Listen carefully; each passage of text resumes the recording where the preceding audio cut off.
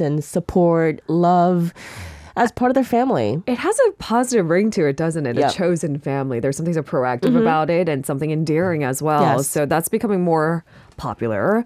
Hence, we're talking about it this morning. Exactly. So a non-family household refers to a residence consisting of no more than 5 people who are not related to each other by blood. Okay. Yep. Okay. So this could mean your love interest who you haven't married yet or don't want to get married to. Or even several friends living together under the same roof. Like you mentioned, couples who are not legally married.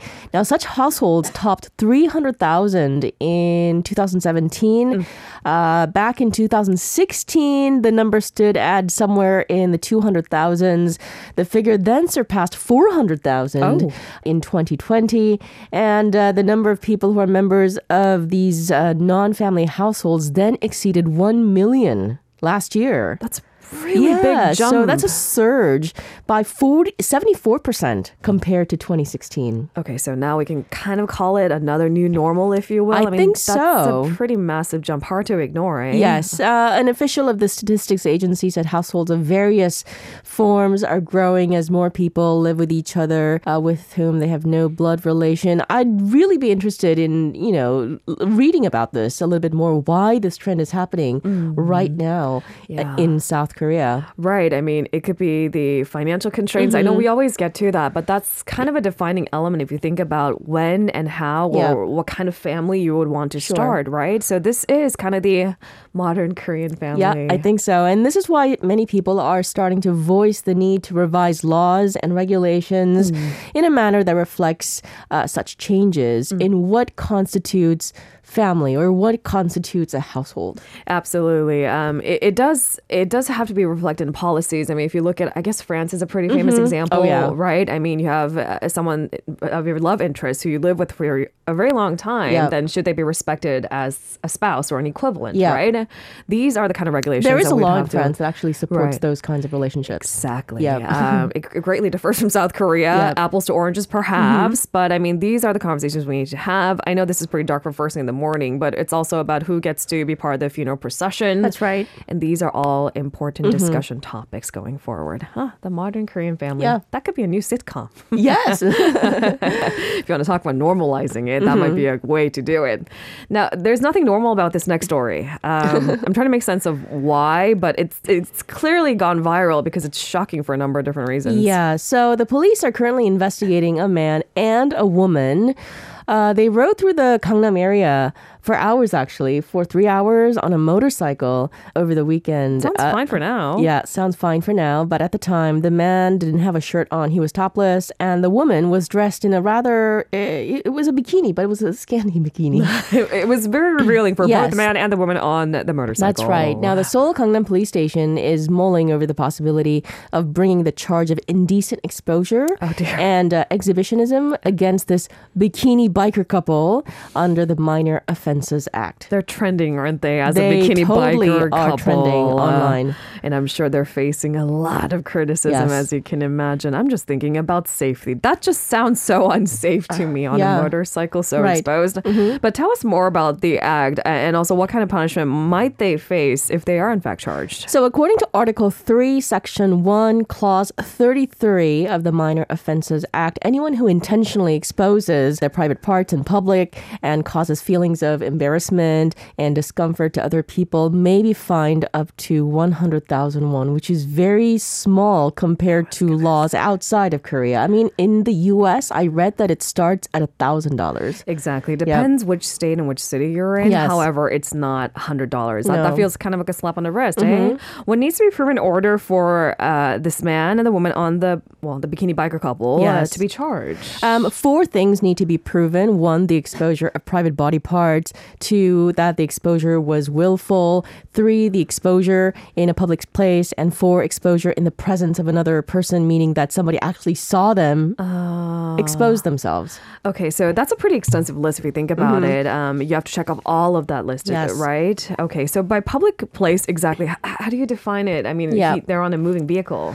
So by public space, we're talking about exposure in places accessible to the general public, including roads, check. Okay. Retail stores, parks, restaurants. In fact, exposure in any place visible to the public is sufficient to satisfy this element of indecent exposure, including inside of a car, if it's visible to somebody outside. Okay, so without proper tinting, I suppose? Right. Okay. Now, the police action came after various social media platforms were flooded with eyewitness accounts, lots of photos as well, of a shirtless man and this bikini-clad woman riding on their motorcycle.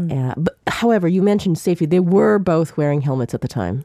See, that just doesn't add up to me. Yeah. Helmets and then the rest of your body's exposed. I don't understand. But it does look like they were doing it for a bigger reason from their really personal... Yeah, the man said it was, a kind of a performance, actually. That's what they said. The man is a YouTube creator, in fact, with about 19,000 subscribers. He reportedly told the local media that he wanted to just show that riding a motorcycle could be a really freeing experience. And he also made sure to add that the speed was maintained at 20 to 30 kilometers per hour at the time. The woman is also a social media influencer. I checked this morning, she had 199,000 followers on Instagram. Not sure if she had that number before the incident or happened, because her social media account was, it's everywhere. Right. Okay, so did this exposure make her a little bit more popular? Exactly. Talked about not necessarily favorably, but she and he, they're the talk of the town. Yes. Now, police officials are currently reviewing the law regarding the case. I don't know. What do you think of this? Imagine if this happened, because I was having this conversation with a friend just yesterday. It's like, what if this happened in Busan, right next to the beach, or somewhere in Jeju? Where narratively it makes a little bit more sense, right. I think I would find it a little less obscene. You're right.